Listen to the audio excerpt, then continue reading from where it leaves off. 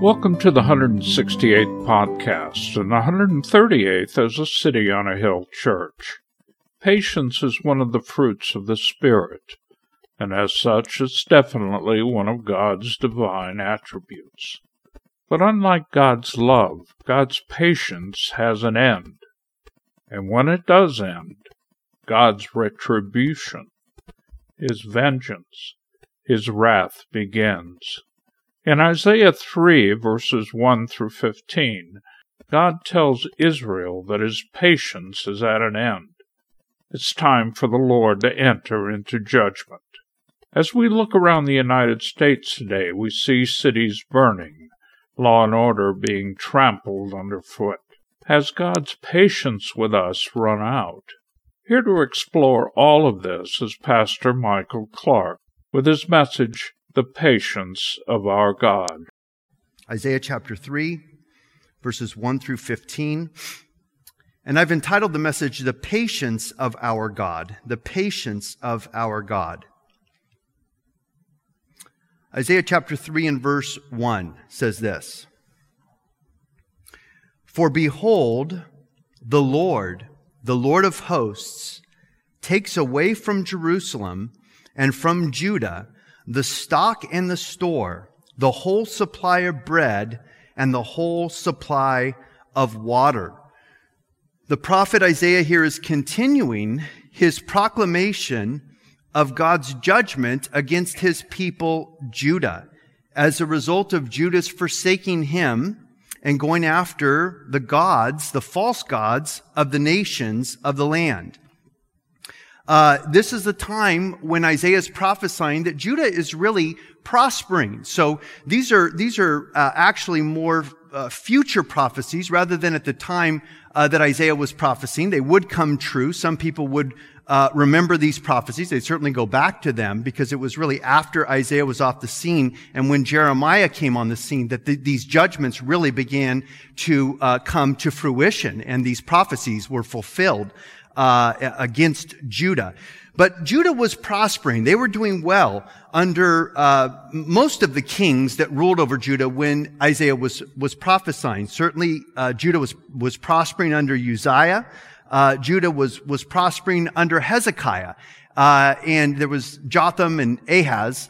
Not so much with Ahaz, but still, as Isaiah was prophesying, the people were probably thinking, well, you know, we don't see these judgments coming to pass in our lifetime. God must be okay with what we're doing and how we're living because they didn't actually happen right after he wrote these things or he spoke these things, but they did come to pass. The judgments did come because God always tells the truth. When He tells the future, He knows the future. He's outside of space and time. And so when He makes predictions of the future, God knows what's going to happen. He's not making it all happen. He knows the future. He's outside of the timeline. So when he shows someone the future, like John, the apostle, the book of Revelation, he was showing him visions of the future that were coming. And so it's not a question of if it's going to happen. It's just a question of when it's going to happen, because God knows what is coming. And He's telling them here that they're going to experience tremendous famine and suffering, even in the base foods or the basic foods of bread, the staple food of bread, and just basic water. So not oil and wine or anything fancy, not the high-end goods and services that they were probably enjoying right now at this time that he was writing this under Hezekiah. But they're going to have a removal of the basic provisions of bread and water in their land. Because they went after other gods. They followed after the gods of the nations instead of following after the true and living God. So God is going to take away their basic necessities. And He had warned them of this actually a couple of times in the law of Moses. But really, if you go back to Leviticus chapter 26, you see hundreds of years earlier as God was speaking through Moses, the man of God, before the children of Israel even crossed the Jordan River to come into the promised land, to take possession of the promised land. So this is hundreds and hundreds of years earlier that these prophecies were made by Moses. It's also in Deuteronomy chapter 28, but we're not going to go to Deuteronomy. But Leviticus chapter 26, I'll just read a few passages here, starting in verse 13, about what was going to happen to the people of Israel if they forsook the Lord and went after the other gods of the lands.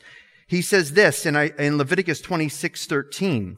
Moses says this, I am the Lord your God, who brought you out of the land of Egypt, that you should not be their slaves. I have broken the bands of your yoke and made you walk upright.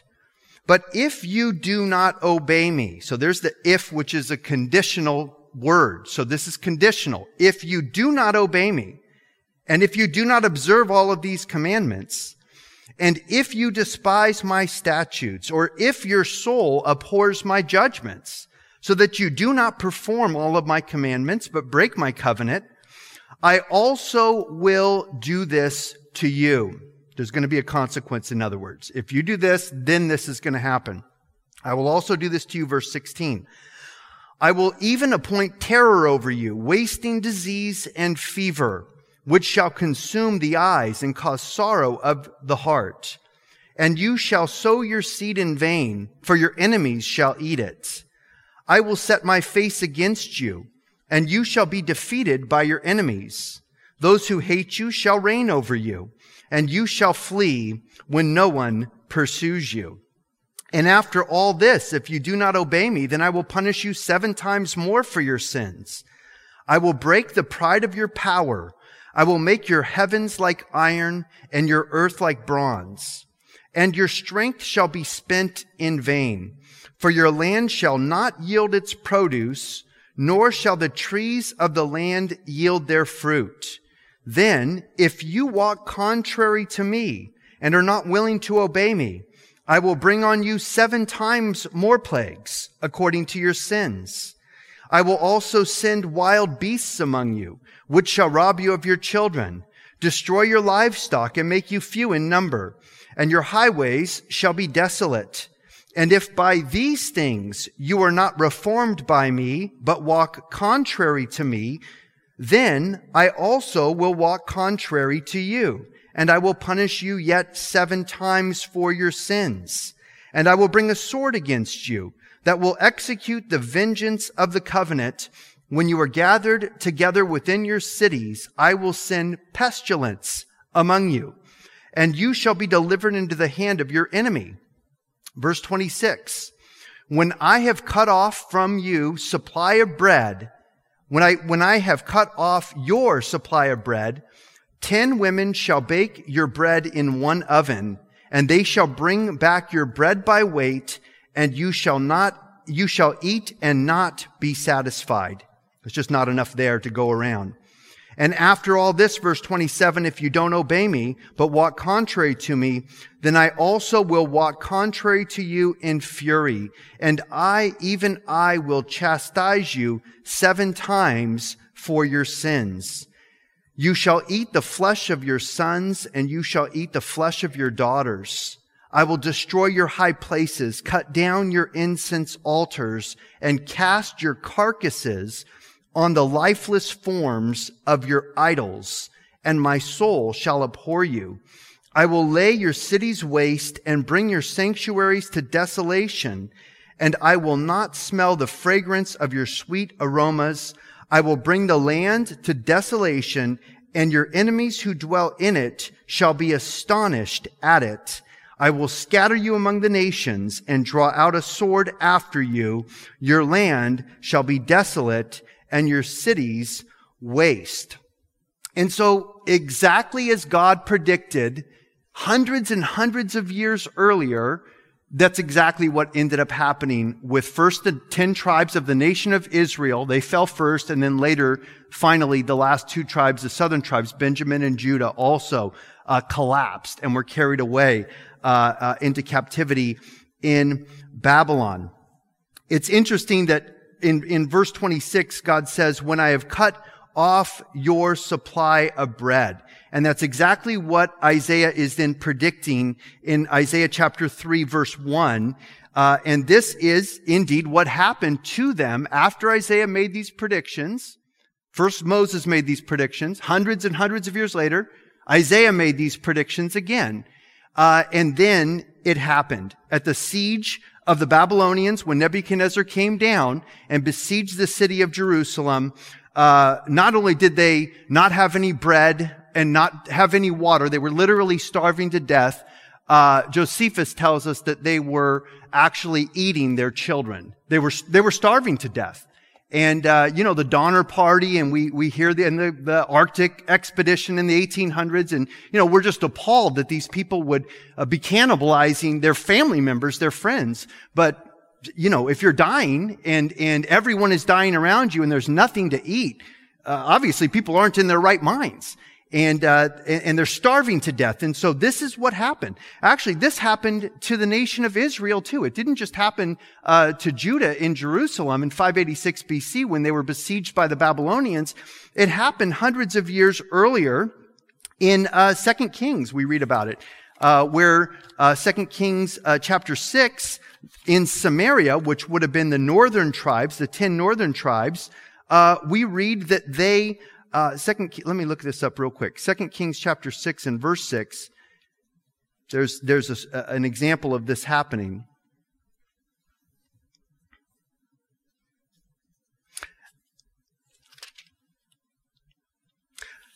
Actually, it's verse 25. 2 Kings chapter 6 verse 25. Let me read this real quick to you and see exactly how God had predicted this is what happened to them. There was a great famine in Samaria. So this would have been, Samaria was the capital of the northern tribe or the northern kingdom of Israel. And this would have been probably 850 BC, maybe 900 BC at this time. 2 Kings 6:25. There was a great famine in Samaria, and indeed they besieged it, their enemies, the Syrians at this time, until a donkey's head sold for 80 shekels of silver, a donkey's head, and 1/4 of a cab of dove droppings for 5 shekels of silver. So they were spending money for donkeys' heads to boil whatever they could off of a donkey's head. 80 shekels of silver, a lot of money, and then dove droppings for 5 shekels of silver, just for the droppings of doves, so they'd have some fire to boil, to have fuel for the fire to boil the donkey's head. That's how bad things were in the siege of Samaria. Then, as the king of Israel was passing by on the wall, a woman cried out to him, saying, "Help, my lord, O king." And he said, "If the Lord doesn't help you, where can I help you, or where can I find help for you? From the threshing floor or from the winepress?" Then the king said to her, "What's troubling you?" And she answered, "This woman said to me, 'Give your son that we may eat him today, and we will eat my son tomorrow.' So we boiled my son and ate him. And I said to her on the next day, 'Give your son that we may eat him.' But she has hidden her son." Now it happened when the king heard the words of the woman, he tore his clothes, and as he passed by on the wall, the people looked, and there underneath he had sackcloth on his body. And so exactly as God predicted would happen, they actually began to cannibalize their own children because they were starving to death. And it is such a horrible thing to imagine that they, rather than turning to God, rather than humbling themselves before God and seeking the Lord and repenting of their sins, they just hardened their hearts, and the people suffered terribly as a result of the consequences of their forsaking the Lord. Interestingly, this is actually going to happen again, where during the tribulation period, one of the things that's going to happen during the tribulation period is that the people are going to be paying an enormous sum of money for very, very, very little basic food staples and supplies. If you look in Revelation chapter 6, I'll read this to you, with the 4 horsemen of the apocalypse.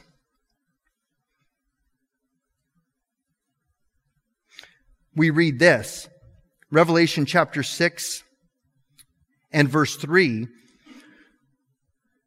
when he opened the second seal, I heard the second living creature saying, "Come and see." And another horse, fiery red, went out. And it was granted to the one who sat on it to take peace from the earth, and that people should kill one another. And there was given to him a great sword. And when he opened the third seal, I heard the third living creature saying, "Come and see." So I looked, and behold, a black horse. And he who sat on it had a pair of scales in his hand. And I heard a voice in the midst of the four living creatures saying, "A quart of wheat for a denarius, and 3 quarts of barley for a denarius, and do not harm the oil and the wine." Verse 7, when he opened the fourth seal, I heard the voice of the fourth living creature saying, "Come and see." So I looked, and behold, a pale horse, and the name of him who sat on it was Death, and Hades, or hell, followed with him. And power was given to them over a fourth of the earth to kill with sword, with hunger, with death, and by the beasts of the earth. And so there is a time coming in the future where people are going to be starving to death. Huge, massive numbers of people are going to be starving to death around the world because of famine. And, we take for granted that we are going to always have food available to us. We just take it for granted. There's always going to be food. There's always going to be stores. There's always going to be food on the shelves of the stores and so forth. But not so in history, and certainly not so in the future. There is going to be a quart of wheat, for a denarius. The denarius was a day's wage of a Roman soldier. Roman soldiers were well paid by the Roman Empire. And so a denarius became kind of like a staple amount of money to know what a day's wage was for a Roman soldier. It could be maybe comparable today to $150 a day or $200 a day, 50, 60, 70,000 a year, might be an average wage, for a Roman soldier in today's economy. If you look at the, economy back at the time of Rome, at the time of Christ. And so imagine paying $150 or $200 for enough wheat for one person to eat a quart. It's not a lot of wheat. Maybe a small family could barely subsist and survive. And it's going to cost you $200, not you, but them at this time. I don't believe we're going to be here. $200, $150 just to get enough wheat to feed your family. Imagine a thing of cream of wheat or some cereal. A box of cereal for $200 just to survive for one day. How long could you pay $200 a day for food? Not very long. Not many people could survive very long on that. And then you could eat horse food if you want. 3 quarts of barley for a denarius. So that's like alfalfa. So again, $200, $150, $200 at this time. This is going to happen. People are going to be paying this much money for horse food, for the food they feed to cattle.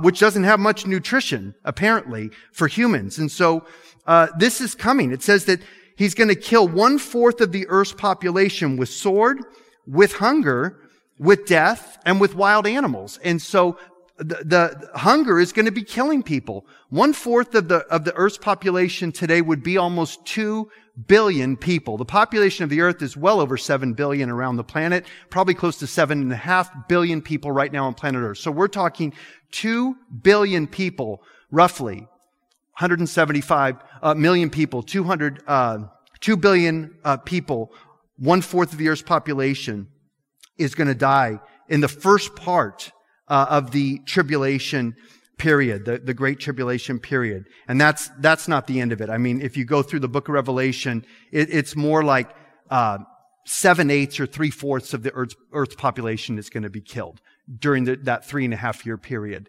You're talking 6 billion people, 5.5, 6 billion people out of 7.5 or 8 billion people on the planet, if it were to happen right now. So it's very interesting. Now, not to digress too far into this, but there is right now a major famine that is taking place throughout Africa, throughout Asia, India, and the Middle East due to a whole host of circumstances, kind of a perfect storm sort of a scenario that's happening right now. Not just because of the coronavirus, which has shut down all of the workers and all of the field workers and those who produce the crops and so forth.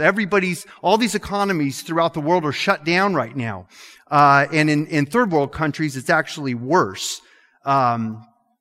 I won't get into that, but I want to read to you just a little bit about what's happening right now in regard to famine that is imminent. I mean, it's happening. Now, I don't know that this has anything to do with Revelation, but it's certainly something that the world is experiencing right now.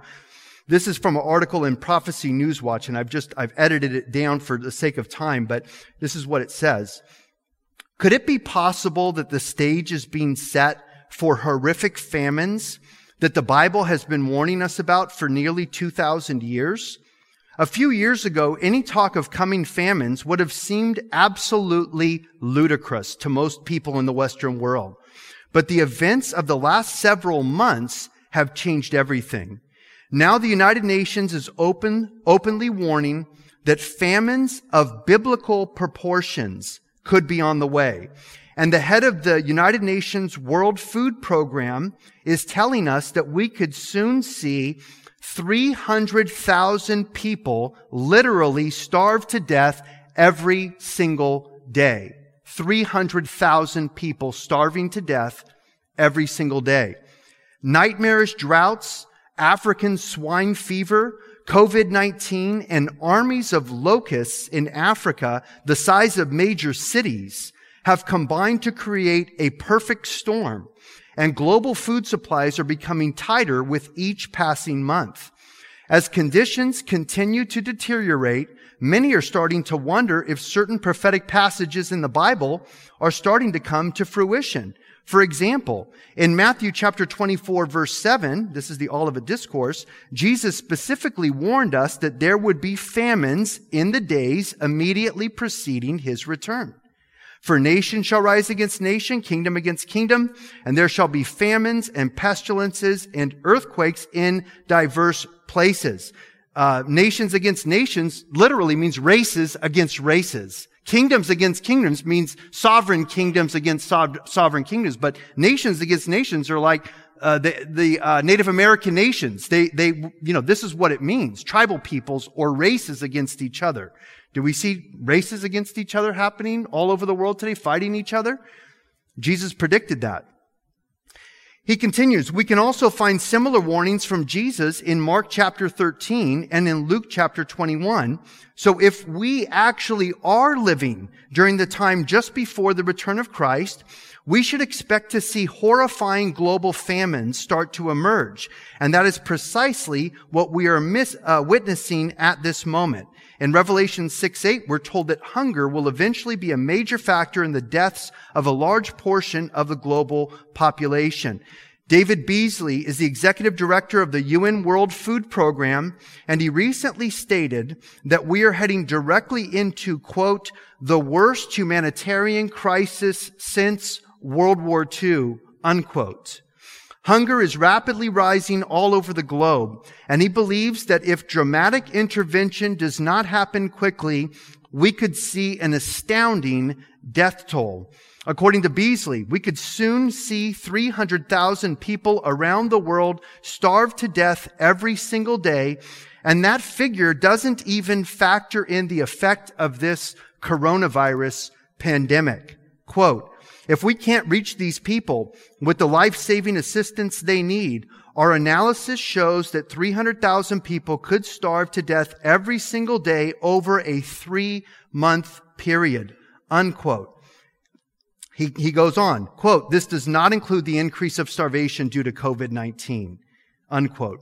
Meanwhile, a new generation of locust armies that is being described as 20 times bigger than the last generation is destroying countless farms all across Africa, the Middle East, and parts of Asia. The following comes from a previous article. He goes on, even before COVID-19 became the biggest public health crisis to hit the globe in decades, enormous swarms of locusts the size of major cities were devouring crops throughout East Africa, across the Middle East, and even in some parts of Asia. Now a new generation that officials are describing as 20 times bigger has emerged. And the devastation that this new generation of locusts is causing is extremely alarming. These colossal locust swarms can travel up to 90 miles a day. And as you will see below, when they descend upon a field, they can literally eat everything there in as little as 30 seconds. They apparently had a video clip that showed that.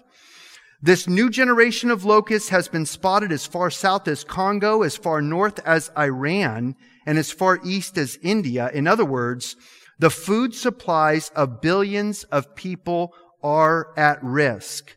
Never before have we seen so many catastrophic threats to the global food supply emerge at the same time. It appears that the perfect storm is now upon us, and I anticipate that global events will continue to accelerate in the months ahead. It's like watching a slow-moving natural disaster that nobody can stop. This is what's happening right now. God predicted that these things would be happening in the last days, and they would be increasing in frequency and intensity, like the birth pangs of a woman before the delivery of the baby. Back in Isaiah chapter 3, verse 2, continuing, the mighty man and the man of war, the judge and the prophet, the diviner and the elder, the captain of 50 and the honorable man, the counselor and the skillful artisan, and the expert enchanter, I will give children to be their princes, and babes or babies shall rule over them. The people will be oppressed, every one by another, and every one by his neighbor. The child will be insolent toward the elder, and the base toward the honorable. And so this was a prediction for Judah of what was going to happen in their future as a result of their idolatry and their wickedness. That basically God is saying, all of your powerful people, your mighty men, your men of war, your judges, your prophets, your diviners, your elders, your captains, your honorable men, your counselors, your artisans, your expert in all the people that you would think would be in charge ruling the land, the people that would probably be more qualified to be in charge ruling, they're not going to be ruling. They're going to be ruled over by children. I will give children to be their princes, and babies shall rule over them. This is like immature leaders, inexperienced kings, people that have no experience in life or in ruling. They're going to be ruling over everybody else. They have no wisdom because they're just kids. What do they know? And yet they're going to be in charge. And this was a judgment of God that was coming upon the nation of Judah, which indeed did come upon the nation of Judah. You read, as you go into the book of 2 Kings, and we don't have time to look, but you could look it up yourself if you'd like. 2 Kings chapters 21 to 24, you see the kings that began to rule over Judah were children. Manasseh was 12 years old when he took the throne. A 12-year-old, the king of Judah. Josiah, who came after Manasseh. Josiah was 8 years old, was their king, ruling over the people. Josiah was a good king. Manasseh was a wicked king. But they're just children. Jehoiakim was 18 years old when he took the throne of Judah. And then Zedekiah, who became a puppet of Babylon, was 21 years old when he took the throne. And so these are just children who are making decisions, making executive decisions, having all this power to rule over the people. And that was a judgment of God that had been predicted and brought down the dynasty of Judah and brought down the nation of Judah as they were taken into captivity in Babylon. And most of them were actually killed. The rest that were not killed were dragged away into captivity as slaves, really, into Babylon. Verse 6 says, when a man takes hold of his brother in the house of his father, saying, you have clothing, you be our ruler, and let these ruins be under your power. In that day he will protest, saying, I cannot cure your ills, for in my house is neither food nor clothing. Do not make me a ruler of the people. For Jerusalem has stumbled, and Judah is fallen, because their tongue and their doings are against the Lord, to provoke the eyes of his glory.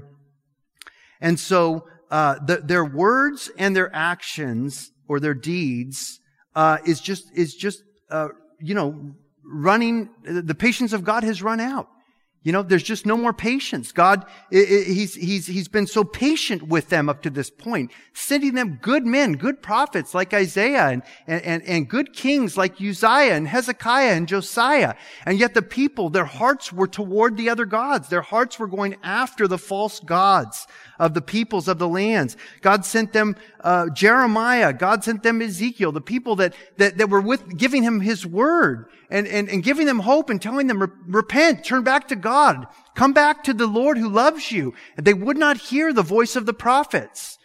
They would not obey the word of the Lord. And so the patience of God eventually always runs out, and God's judgment comes upon his people. This is the history of the church. This is the history of Israel. It's the history of Judah.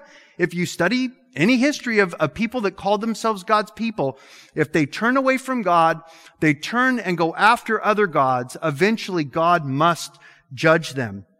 And if they don't turn back, sometimes he just completely wipes them out. God gives his people time to repent. He gives them grace to repent. He gives them space to repent. But so often, we see God's patience as his affirmation of our sinful lifestyles. We think, hey, God doesn't care. I'm doing all these things I know I shouldn't be doing. God's okay with it because look, I'm prospering. Everything's going well for us until it's not going well for you anymore. America could say the same thing. We have all this pornography, all of this wicked entertainment that we feast upon and that Hollywood produces, and all of the homosexuality and who knows what else is out there on the dark web, and all of the evil that God sees it all. His eyes see it all. Jeffrey Epstein, molesting all these girls on his island and having Bill Clinton there and Prince Andrew there and Alan Dershowitz there on his little pervert island of pedophiles. I mean, this stuff happened, and then he ends up dying in prison, interestingly, in solitary confinement, where he's on suicide watch, and he just so happens to be able to hang himself, and the guards were asleep, I guess, coincidentally, for all the people that Epstein had blackmailed and people that had been with these teenage girls on his island. It's sick. It's sick. And this is happening in our country. And who knows what else? This is just the tip of the iceberg. And so we think, well, we're still the most powerful nation in the world. We're still the most powerful military in the world. We're still the most powerful economy in the world. But if we don't turn back to God, it's not going to be that way for long. And this may be the beginning of the end for us. This coronavirus may be the beginning of the end for our status as being the most powerful economy and the most powerful military in the world. Just like what happened to Great Britain, just like what happened to Rome, just like what happened to Spain and all of the other Christian world powers that collapsed because of their wickedness.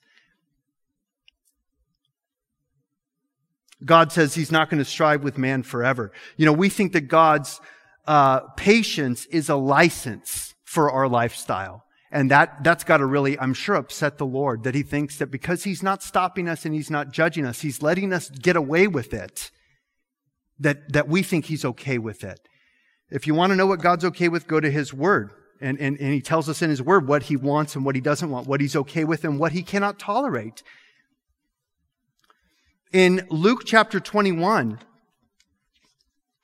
we read here, Jesus is telling us about the judgment of God that is coming upon the nations of the earth in the last days. Luke chapter 21 and verse 34, Jesus says this, "But take heed to yourselves, lest your hearts be weighed down with carousing." Carousing would be sleeping around, sexual immorality, pornography, anything that's sex outside of marriage, homosexuality, adultery, sexual carousing. He says, take heed to yourselves. This is Jesus telling us, lest your hearts be weighed down with carousing or sexual immorality, drunkenness, and the cares of this life, and that day comes on you unexpectedly. For it will come as a snare on all those who dwell on the face of the whole earth. Watch therefore and pray always that you may be counted worthy to escape all these things that will come to pass and to stand before the Son of Man. This is why we believe that Jesus is coming back for His church prior to the tribulation period. It's going to be at a time when people, even the church, is not really looking for His return. That's when He's going to come back at the rapture for His saints, His bride. And He's saying, be careful. Take heed to yourselves. Don't be weighed down with all the stuff of this world. Don't be pulled down by the cares of this world, the drunkenness, the partying, the carousing. That day, the Lord's coming comes on you unexpectedly. He's telling us this. He says, watch therefore and pray always that you may be counted worthy to escape all these things. All what things? The things of the tribulation period that are going to come upon the earth that we were just reading about in Revelation. We're not going to be here. But I think there's going to be a lot of people who are left behind because there's not going to be time to get ready. You're either ready or you're not ready. And if you're in Christ and He's in you, you're going. But if we're just playing games and we're just playing church, God knows. We can't fool God. So we always have to be ready. In Luke chapter 17, Jesus says this in verse 22. He said this to His disciples, to His people. He says, the days will come when you will desire to see one of the days of the Son of Man and you will not see it. I think that's where we're at. We want the Lord to come back and He's not back yet. I mean, I'm worried for the future of our country. I'm troubled by what I see happening in the streets of America. I've never seen this in my lifetime. I've never seen this in my lifetime. And most other people are saying the same thing. The riots and the unrest and the rebellion in the streets, the lack of order, the chaos, the confusion. The enemy knows that if he could divide us, he can conquer us. Jesus said, a house that is divided against itself cannot stand. And so the enemy knows if he could turn us against each other by race or by political affiliation, conservative or liberal or what have you, even the church is against each other. A house divided against itself cannot stand. United we stand, divided we fall. That is true. As a nation, as a church, as a family, in the home. And there's so much division. Everybody wants their own way. Everybody is a victim. Everybody's entitled to whatever they think they're entitled to. So he says there's going to be days when you want to see the days of the Son of Man. We want to be in the kingdom of Jesus Christ. And it's not happening yet. He says, but you will not see it. Then he says in verse 26 in Luke 17, he says, as it was in the days of Noah, so it will be also in the days of the Son of Man. They ate and they drank. They married wives. They were given in marriage until the day that Noah entered the ark and the flood came and destroyed them all. Likewise, as it was also in the days of Lot, they ate, they drank, they bought, they sold, they planted, they built. In other words, it was just life going on as ever, as normal, as average. Life just going on like normal. Getting married, planting crops, building houses, going to work. They bought, they sold, they planted, they built. But on the day that Lot went out of Sodom, it rained fire and brimstone from heaven and destroyed them all. Even so, it will be in the day when the Son of Man is revealed. There's not going to be any warning when Jesus comes back. He's going to come as a thief in the night. He's going to come at a time when we don't expect Him to. Jesus asked the question, when I return, will I find any faith? In Matthew chapter 24, Matthew's record of the Olivet Discourse. Verse 42, Jesus says this about his return. He says, "Watch therefore, for you do not know what hour your Lord is coming."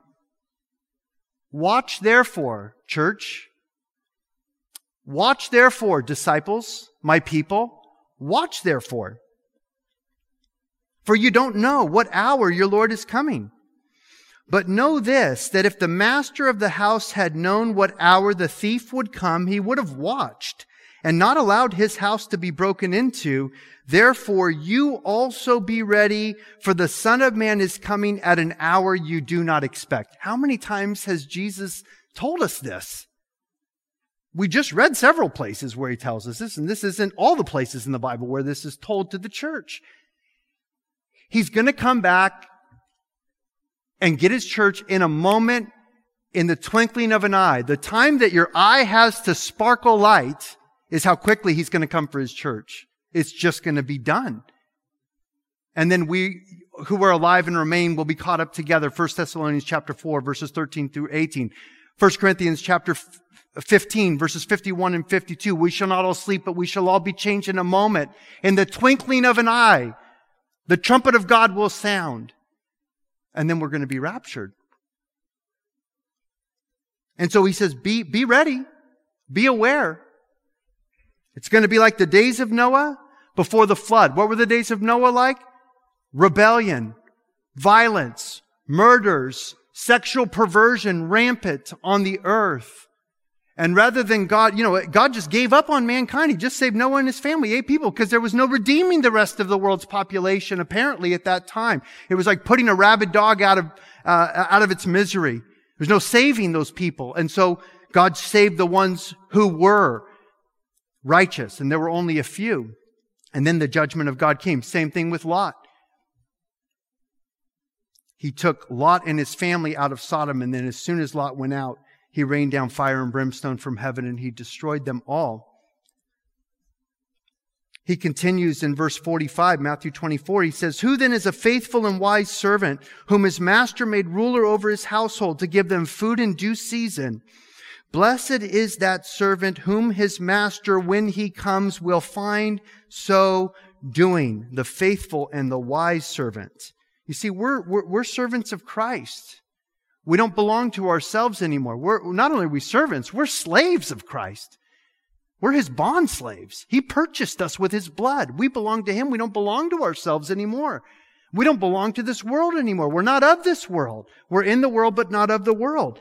And so he says, "Who then is the faithful and wise servant whom his master made ruler over his household to give them food in due season? Blessed is that servant whom his master," that's Jesus, "when he comes," that's the rapture, "will find so doing." In other words, he wants us to be looking for him. He wants us to be serving him, because we don't know when he's going to come back. He says in verse 47, Matthew 24, "Assuredly I say to you that he will make him ruler over all his goods.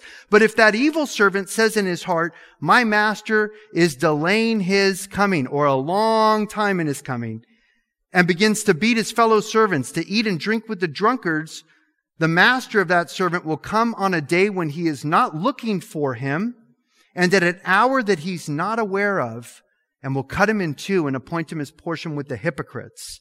And there shall be weeping and gnashing of teeth." I don't have time to dig into this. I wish I did, but it's pretty heavy duty stuff, guys. And this is written to us, the last days church. We just had an earthquake right as we started our service, a 5.5 earthquake. Rich comes out to me and said, "Did you feel that?" I said, "No, go to the U.S. Geological Service website and it'll tell you what it was." And he said it was a 5.5 earthquake that just hit Ridgecrest. What more does God have to do to wake us up, to get us ready? He's coming.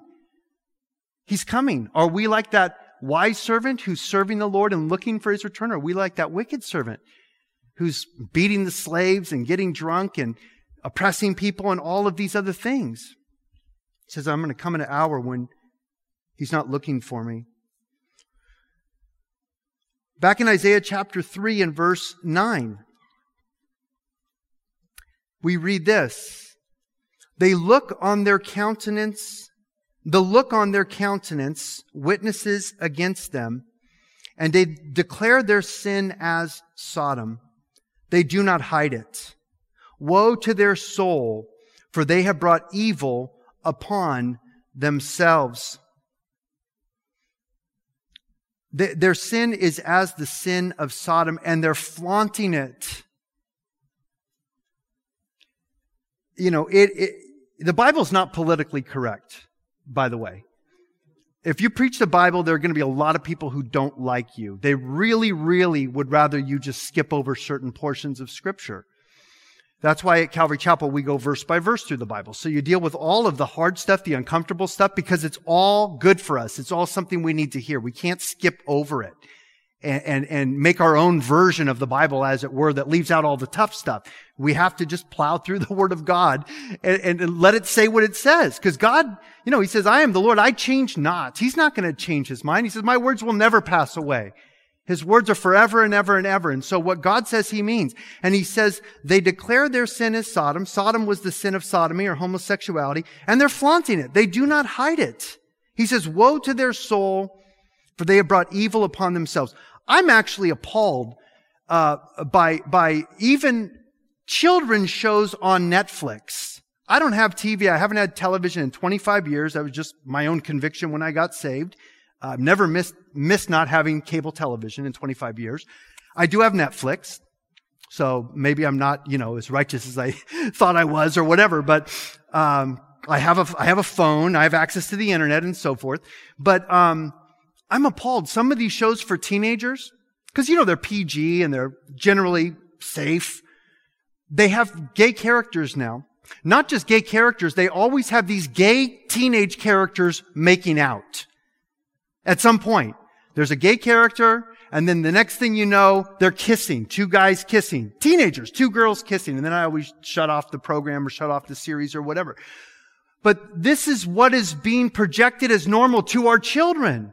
Because the children who are watching this are not the 21-year-olds and the 18-year-olds. The children that are watching these shows about high schoolers and junior hires are typically 10-year-olds, 11-year-olds, 12-year-olds. And so they're being conditioned and programmed to think it's normal for girls to kiss girls and for boys to kiss boys. That wasn't the case 10 years ago on television shows on Netflix, but it is today. Almost every single program, they have a gay character and then they kiss each other. And I'm sure they do a whole lot worse on the other programs that are for adults with gay characters. But it's normalized. The sin of Sodom.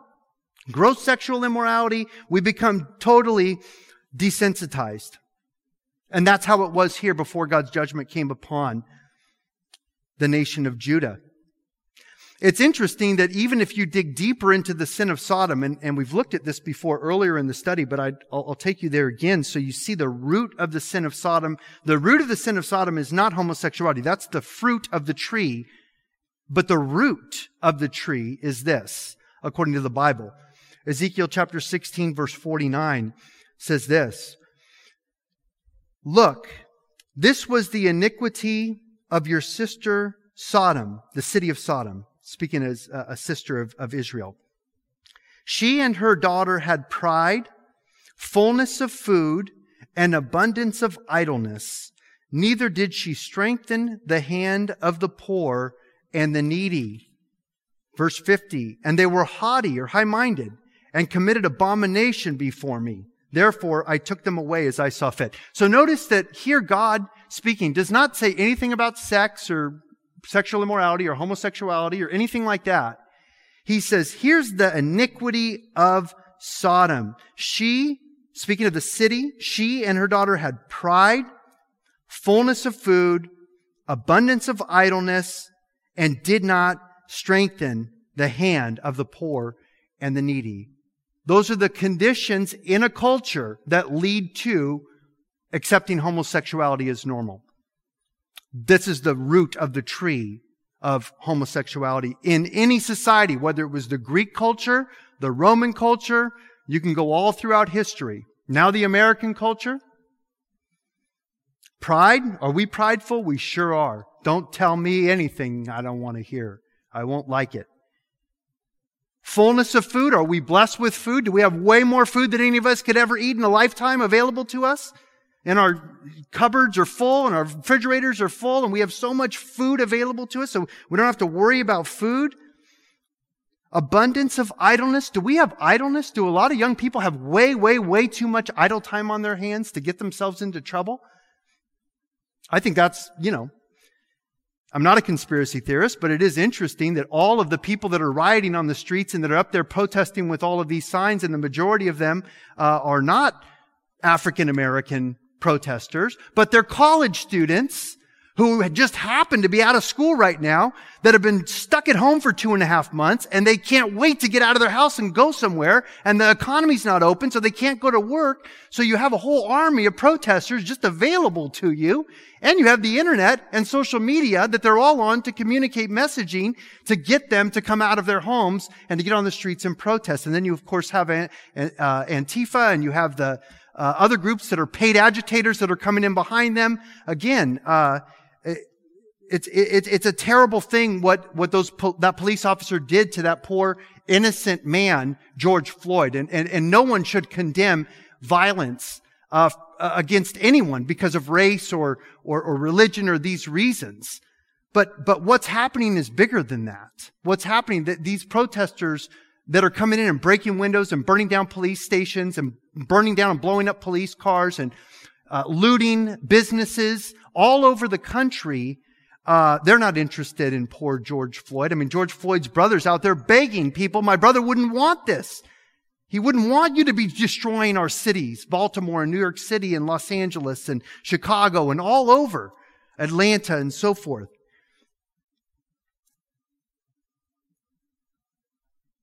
So we have way too much time on our hands, idleness, abundance of idleness, and people are not concerned for the poor and the needy.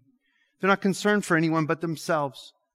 So these are the roots of the sin of Sodom. And that's exactly what we're seeing in our culture today. Back in Isaiah chapter 3 and verse 10, Isaiah says, "Say to the righteous that it shall be well with them, for they shall eat the fruit of their doings." And so God does distinguish between the wheat and the tares, thank God. He does not judge the righteous along with the wicked. He's a just judge. He distinguishes. He says, say to the righteous, it will be well with them. So if you're here tonight and you're righteous, guess what? It'll be well with you. Be encouraged. You don't have to fear. Trust the Lord. It'll be well with you. Say to the righteous, it'll be well with them, for they shall eat the fruit of their doings. If the seeds that you're planting, the laws of sowing and reaping are always true. Whatever a man sows, this also shall he reap. If you sow to the flesh, you'll reap of the flesh destruction. If you sow to the Spirit, you'll reap of the Spirit eternal life. Galatians chapter 6 tells us. And so, for those of you who are living for the Lord, loving the Lord, seeking the Lord, I can say to you from the Lord this evening, it will be well with you. You're going to eat the fruit, good fruit, of the good seeds that you are planting. And we don't have to worry. We do not have to fear. God distinguishes between the wheat and the tares, between the sheep and the goats, between the righteous and the wicked. He removed Noah before the flood came. He removed Lot before he destroyed the cities of Sodom and Gomorrah. And we know that Abraham interceded for his nephew and his nephew's family. He interceded in Genesis chapter 18. We don't have time to look there, but you can go check it out afterwards. Genesis chapter 18, verses 20 through 25. Abraham is interceding and saying, God, will you not spare my family? My nephew is there in Sodom. Because God says, I'm going to wipe Sodom out. Their sin has reached, the stench of their sin has reached heaven. And I'm going to obliterate the cities of Sodom and Gomorrah, God had told Abraham. And Abraham said, but Lord, there's righteous people there. Won't you save the righteous? Will you condemn the righteous along with the wicked? And he begins to barter with God. If there's 50 righteous, would you spare the city? Yes, Abraham. If there's 50 righteous, I'll spare the whole city for the sake of the 50 righteous. Well, what if there's 45 righteous? Yep, I'll spare the city for the 45. And he gets into this, debate with the Lord and this negotiation with the Lord. What about 40? What about 30, 20, 10? God says, if there's 10 righteous people in Sodom, I'll save the whole city for the sake of the 10 righteous. But there weren't 10 righteous. It was just Lot and his family, and his family wasn't all that righteous, actually. But God saved them, took them out and dragged them away. A picture of the rapture, by the way. and then blasted the rest of the city with fire and brimstone from heaven. And the archaeologists have uncovered these cities and dug them out there in that area of the Dead Sea in Israel. They found where the cities of Sodom and Gomorrah are, and they've excavated them archaeologically. The rocks were so hot that they were melted into glass, the archaeologists say. But verse 11, he says this, woe to the wicked. So say to the righteous, it'll be well with them, for they shall eat the fruit of their doings. But woe to the wicked, it shall be ill with them. For the reward of his hands shall be given to him. And as for my people, children are their oppressors and women rule over them. O my people, those who lead you cause you to err and destroy the way of your paths. So they were oppressed by their leaders. It would, in this culture, it would have been an insult to have women ruling over them. And God is saying, you're going to be oppressed. You're going to be led astray. Those who lead you will cause you to err and will destroy the way of your paths. Verse 13 says, the Lord stands up to plead and stands to judge the people. The Lord will enter into judgment with the elders of his people and his princes. For you have eaten up the vineyard. The plunder of the poor is in your houses. What do you mean by crushing my people and grinding the faces of the poor, says the Lord of hosts. The Lord cares for the poor. He always has cared for the poor and the needy, the widows and the orphans. We're charged. Jesus said, the poor you'll always have with you. We're charged not to just look after ourselves and not just look after our loved ones in our own families and households, but to look after the poor, those who are suffering, the afflicted. And he's saying, you've eaten up the vineyard. You've plundered the poor. You've taken the little that the poor have, he says, and you put them into your houses. Corruption.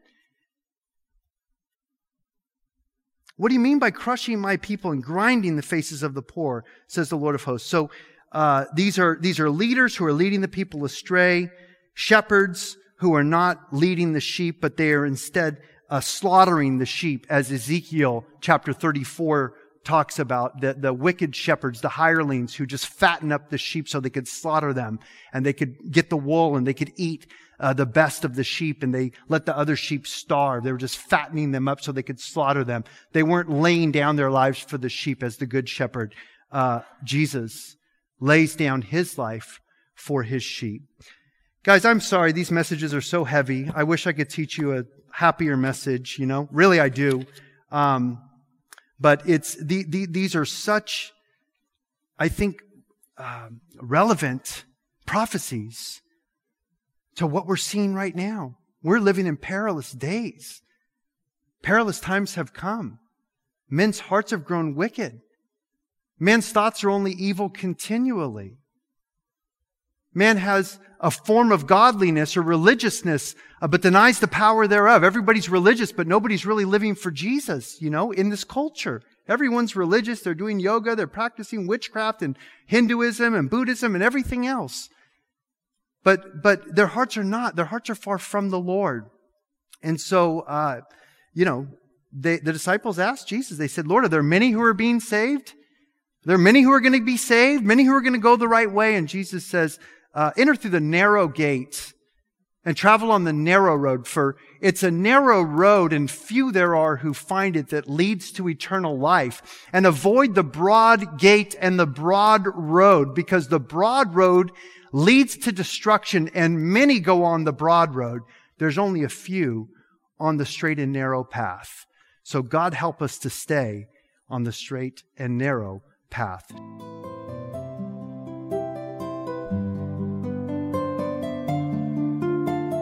We all want to thank you for listening. If this message has blessed you, as we all pray that it has, send the link to this podcast to your friends. Working together, we can get Michael's teaching of the whole of God's inerrant word to all those who hunger to hear it. If you would like to see this ministry expand to reach even more of the broken and lost, if you have questions, comments, and prayer requests, Email us at coahpodcast@gmail.com.